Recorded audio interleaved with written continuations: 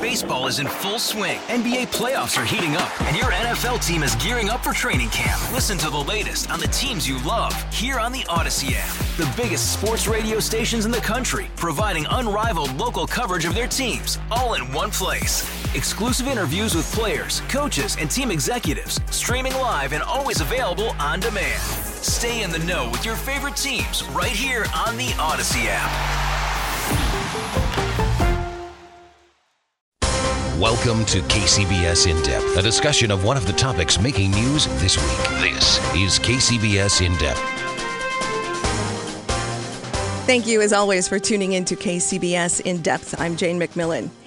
Plenty of kids right about now are likely lamenting prepping for college testing and college applications. Now, parents, if you think forms that you had to fill out for a mortgage were tough and cumbersome, wait till you get a gander at some of the application processes for some colleges your kids might be thinking of applying for.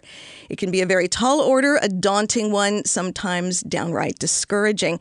But we have an expert on college admissions to help us slog through the ins and outs, the do's and don'ts of getting into an institution of higher education.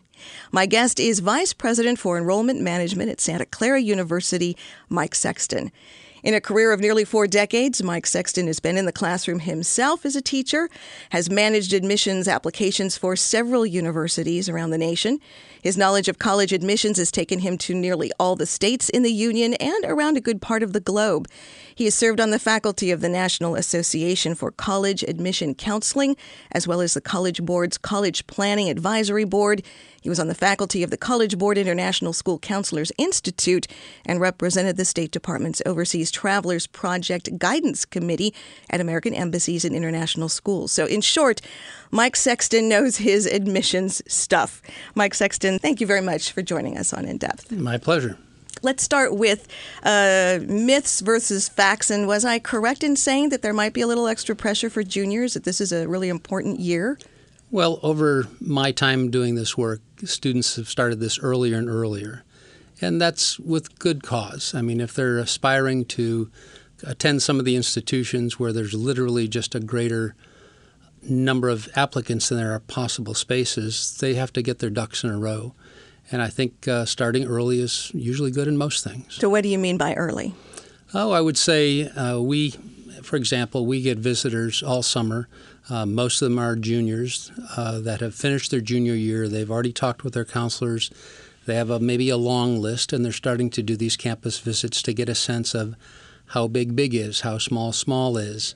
And most of them, I think, a wise idea is to start locally and say, I can visit small, medium, and large institutions right here in the Bay Area, maybe before I'm going to invest in a plane ticket to fly back to Washington, D.C., to Miami, whatever.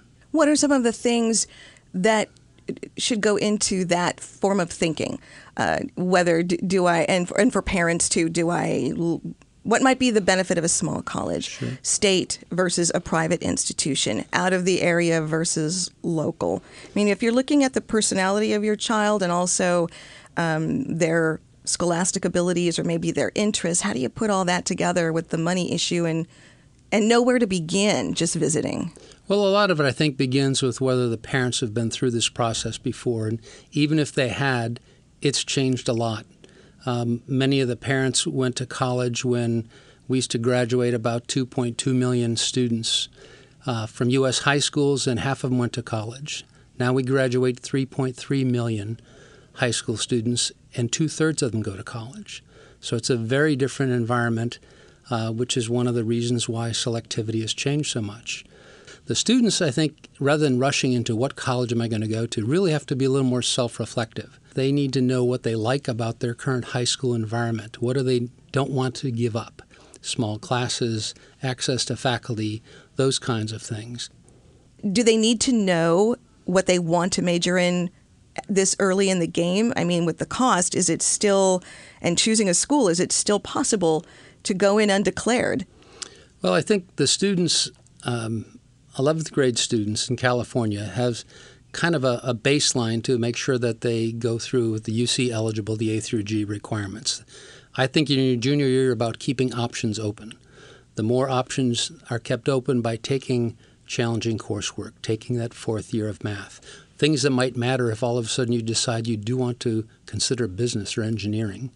And when we're evaluating candidates, our job is to say, what has the student done with what's available to him or her? And within the listenership here, we have students in high schools that have an amazingly rich curriculum, others not so much. So that's the challenge for any admission office to say, what has the student done and how have they challenged themselves? Because basically, we're working on the behalf of our faculty to find the students that they want to teach. They want walking into their classrooms, their studios, their laboratories. And so this is actually a pretty evidence-based process. We're looking for evidence that the student has challenged themselves. I don't think they should feel any pressure in their junior year to say, I'm going to major in bioengineering. How do you know that? You haven't even taken your calc sequence, your physics, etc., or necessarily know what it is. It might be an idea. That's great. What do I have to do to keep the options open to include that? And when I'm looking at colleges, make sure they have that. But most colleges and universities, the student doesn't actually declare a specific major till their sophomore year.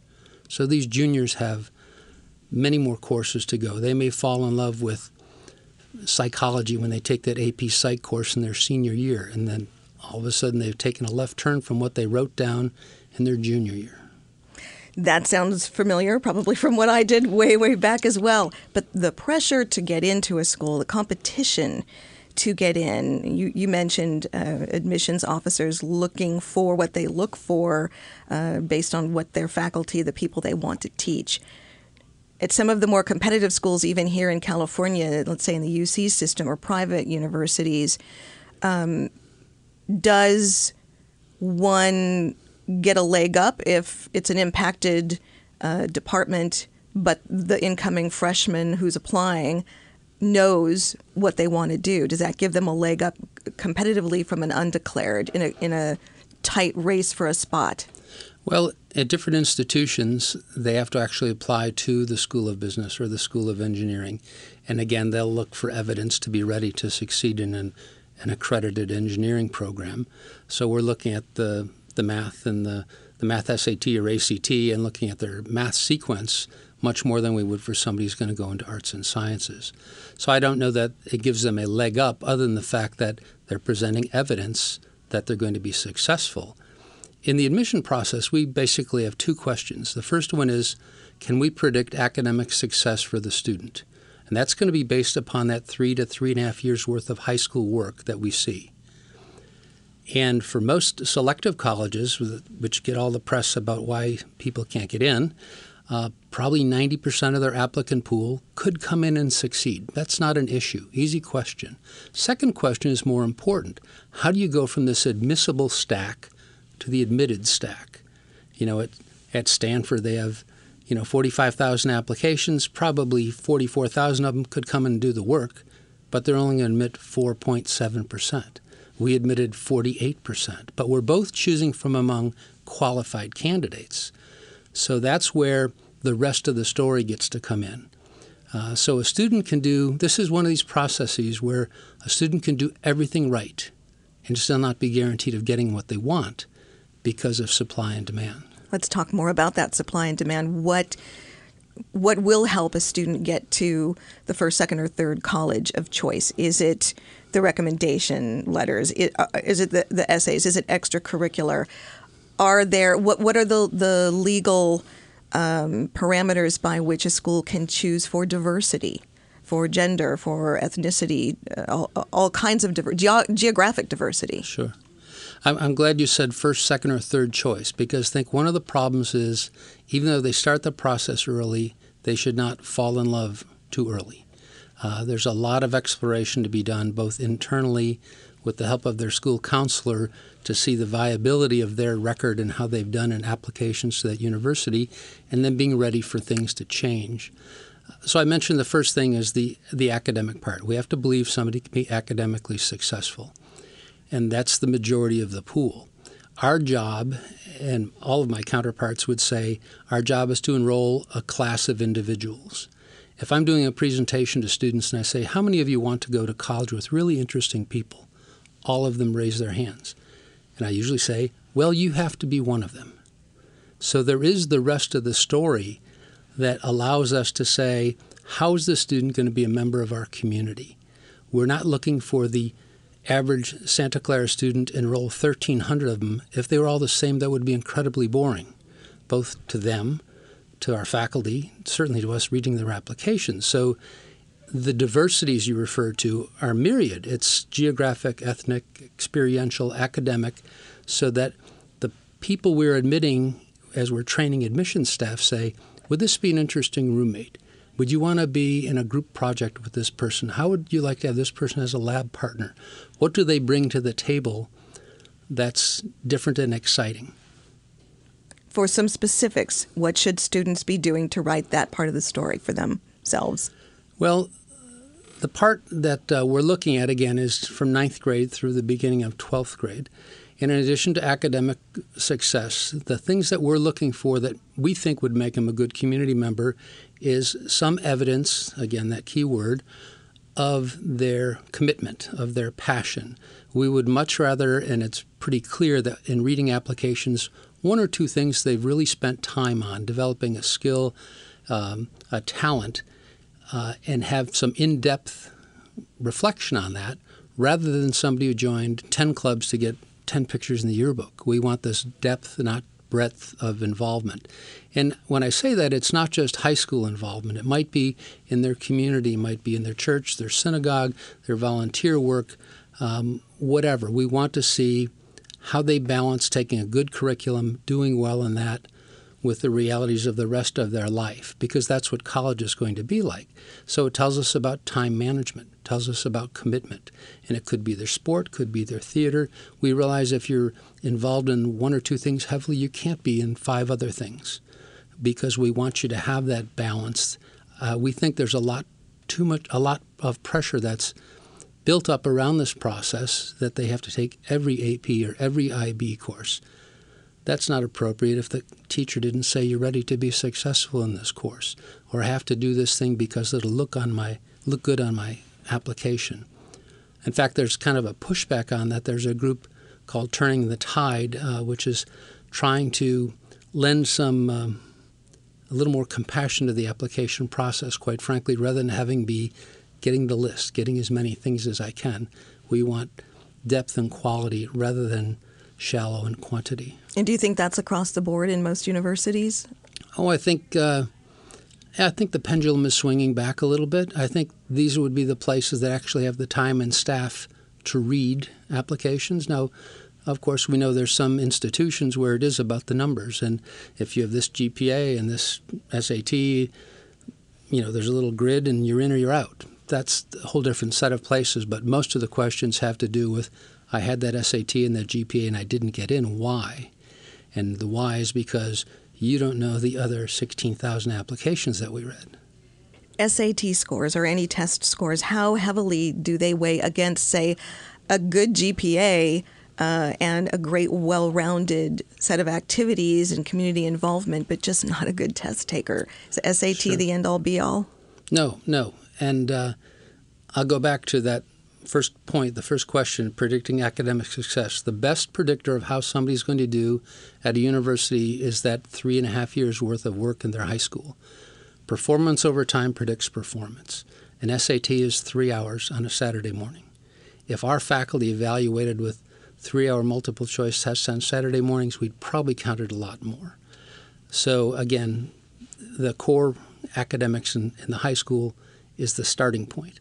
Now, an SAT or an ACT is a common yardstick. It's an assessment for somebody from San Francisco and somebody from Shanghai and somebody from New York City.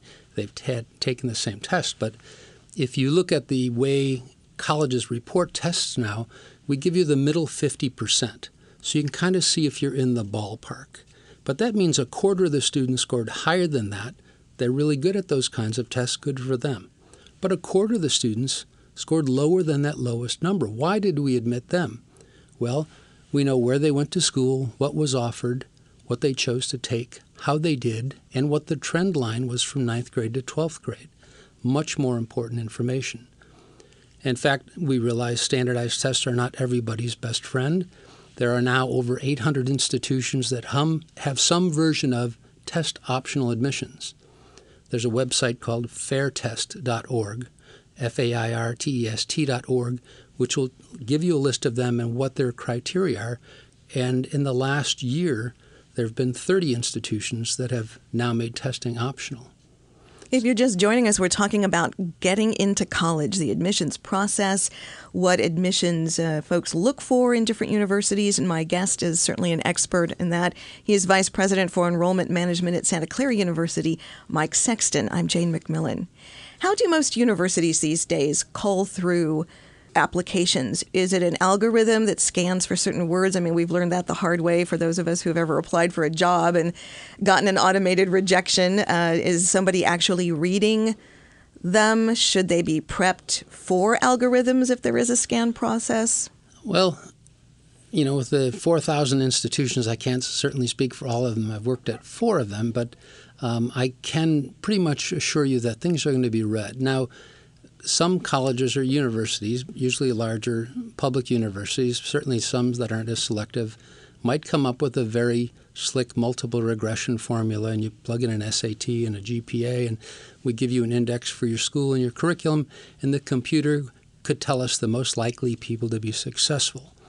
And the computer would be right most of the time, and we would miss some wonderful people if we did that. So this is a labor-intensive process. UCLA had 100,000 applications.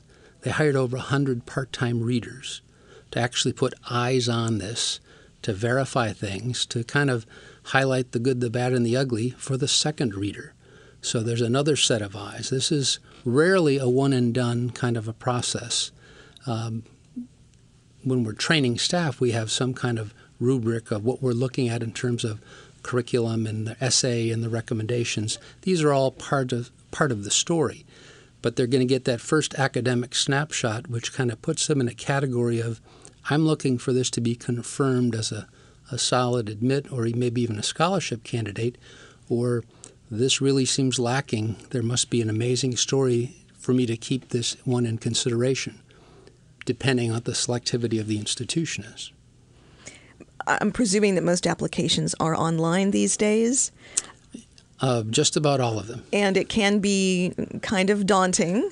Is it worth the money? I mean, folks are trying to make a living at doing your college application for you, or guiding you, or doing the proper put together in case there's an algorithm scan. Is that worth it? Well, I think it depends a lot on the individual student, depends on the student, high school, and what kind of college counseling they get. Depends on the parents, who have some knowledge about their student and say, this is one of the ways that he or she can get things done. I think the wealth of information that colleges provide, that websites provide, the College Board, really cover all the bases if you're a student that can follow directions. If there's 2 words anybody remembers about what I said is follow directions. We will tell you exactly what we want, how we want it, when we want it. And that would take care of a multitude of errors that happen. But some people are procrastinators. Some people need that nudge. And whether there's a healthy relationship with the parent who can give that nudge, whether they go to a school that has some wonderful counselors that make them aware of deadlines, that's fine. For somebody else, hiring an outside person is certainly not essential. It's not anything that's going to guarantee anybody, and the best ones will tell you that. But they may provide that nudging. That would be helpful. How about hiring someone to help plow through the possible scholarships, grants, financial aid available, or is that also best to be particular to the school at which you're applying? Well, again, there's a lot better consumer information than there used to be. All of the institutions are required by the federal government to have a net price calculator on their website. The government provides estimators for the FAFSA for any federal aid. So again, it's out there. Whether somebody helps aggregate that for you might be fine. Your high school guidance counselor is not going to be your financial advisor about filling this out. Just as admissions is a bunch of forms and a bunch of deadlines, financial aid is a bunch of forms and a bunch of deadlines. So depending how good you are with that world, you may need some help, or you may go through the process and be the kind of person that knows how they work with deadlines, but again, we'll tell you exactly what to do, when to do it. can't have a conversation about higher education without talking about the expense. And it's all over the news. It's in the political presidential campaign right now about student debt, how to deal with it. What should a student and family look at before choosing a university or college based on the financial ramifications? Is it good to say, well, that university is going to be too expensive, so from the get-go, I'm not going to apply? Or is it beneficial to conversely say, all right, odds are I'm going to major in, I don't know, humanities, so maybe I should choose a school that isn't MIT. I would always encourage people to think about that at the same time, because getting in is half the battle, paying for it is the rest. And this is an investment. You have to look at this as an investment. And it's probably going to involve some of your dollars and some of the university's dollars and some of my tax dollars helping to give you loans and work study and so on. What people need to realize is they need to find out the net cost. You're right, the sticker price is daunting. But if you're at an institution where 75 or 80% of the students get some financial aid, it's wildly different from you and the person across the street and the person sits next to you in class. And that you really don't know until you apply. But again, you could use there's a FAFSA estimator at the .gov site where you can kind of plug in number of students in the family, age of the parents, some income. It'll ballpark you, and I can tell you'll probably be shocked at what they expect you to be able to contribute. But it'll give you an idea, because that expectation is probably going to be the same at all the schools you're applying to. Now, the student has a part in this, too. Hopefully they've done well. They've developed some aptitude, skills, whatever, that are attractive to an institution. And so there are scholarships, majority of them academic, but also athletic and arts and ROTC and debate or whatever else that institution has. They may be able to earn something towards this. But this partnership of paying for a college has to be seen as primarily they're going to look at the family resources. They're going to look at the number of students in the family, number of kids in college at the same time. And then it's going to be some government money perhaps, and we're very fortunate in California that we have Cal Grants available to some people, federal government, Pell Grants, work study, and loans. So what you need to look at is that composite, because the press is having kind of a field day with this. And $1 trillion is a pretty daunting number when you add it all up. But sadly, the focus is usually about some spectacular article about some poor student who has $120,000 in debt. 0.5% of college graduates have $100,000 in debt. 0.5%. My advice, don't be that person. I mean, I'm amazed that they are willing to go on camera and say, I really made some poor decisions. But take care of me now. And that's the reality is college remains a very strong investment, great return on your investment. I think as a rule of thumb, if somebody thinks that their loan debt when they graduate is less than what their first year salary is going to be, they're fine. You know, the average is $28,000, $30,000 in debt. Some people will finance a car like that, and it loses its value every year. A college education is going to pay dividends the rest of your life. It is a good investment, and those that question it really aren't saying as opposed to what.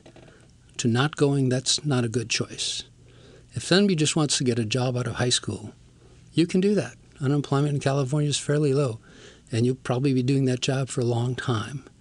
But those that want to invest the time to go and get a degree, and this could even be an associate's degree at a 2-year college, all of the years of college you accumulate are all going to pay dividends in terms of return. Well, you bring up a good point about junior college. Who is the student for which that would be a better option than trying to navigate the application or financial process of a university as a freshman? Well, California is very fortunate. We have 112 community colleges, more than any place in the country. In fact, more states combined.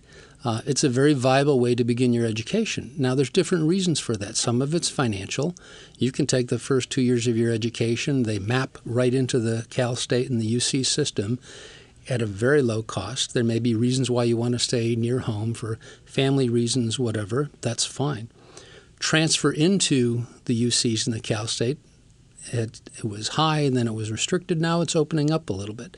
The private sector, we all look for transfers. We enroll 140. USC enrolls over 1,000 transfers.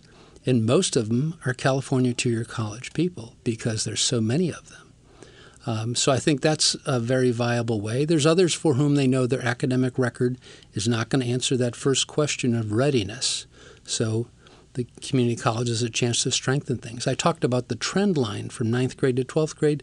Not everybody's on the same timetable for that momentum of turning it on. And if it just got turned on too late to make them competitive to a four-year college, they can show that continued trajectory by going to a community college and getting that base knowledge that we want them to have.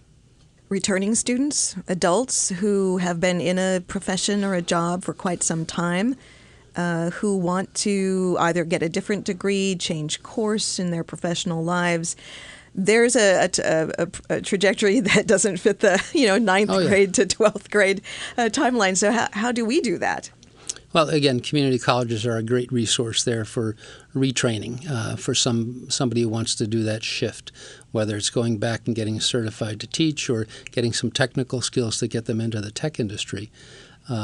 The average age at a community college is probably twice what it is at my very traditional aged student body. But what about if someone wants to go to a university as an adult who might have a degree or have a professional experience? What counts in that application? What's the other story for an adult that are part of the story that a university might look for? Maturity is a wonderful thing. Thank goodness, because we're all on the same path. in some 17-year-olds. But no, our faculty, quite frankly, enjoy teaching older students, veterans that have come back, and they just have a different perspective if you're talking about a history class or a political science class. And they say, wait a minute, let me tell you about that. I was there. So I think that perspective is certainly welcome. And many of the larger universities have significant adult populations. Any other final words of wisdom or warning? Well, in the beginning you talked about 4 decades am I doing this. I think my credibility actually goes up with parents because I've had 2 students go through this on their own. And congratulations. I can tell you that it works out, and they're both tax-paying adults living outside my home. So it does work at the end of the rainbow to see your children off. And I think that's the thing all the parents want is they've raised these people, and from the minute they're born, we're preparing them to leave us. And the college process is pretty good practice for that. And there's a place for everybody.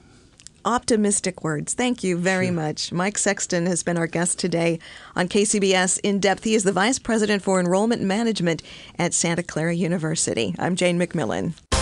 You've just heard KCBS In Depth, a news interview program, Sundays at 8:30 a.m. and 8:30 p.m. And now available for download at kcbs.com. For all news 740 and FM 106.9, KCBS.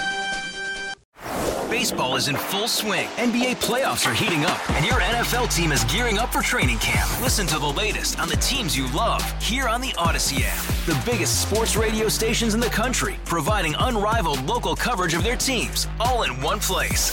Exclusive interviews with players, coaches, and team executives, streaming live and always available on demand. Stay in the know with your favorite teams right here on the Odyssey app.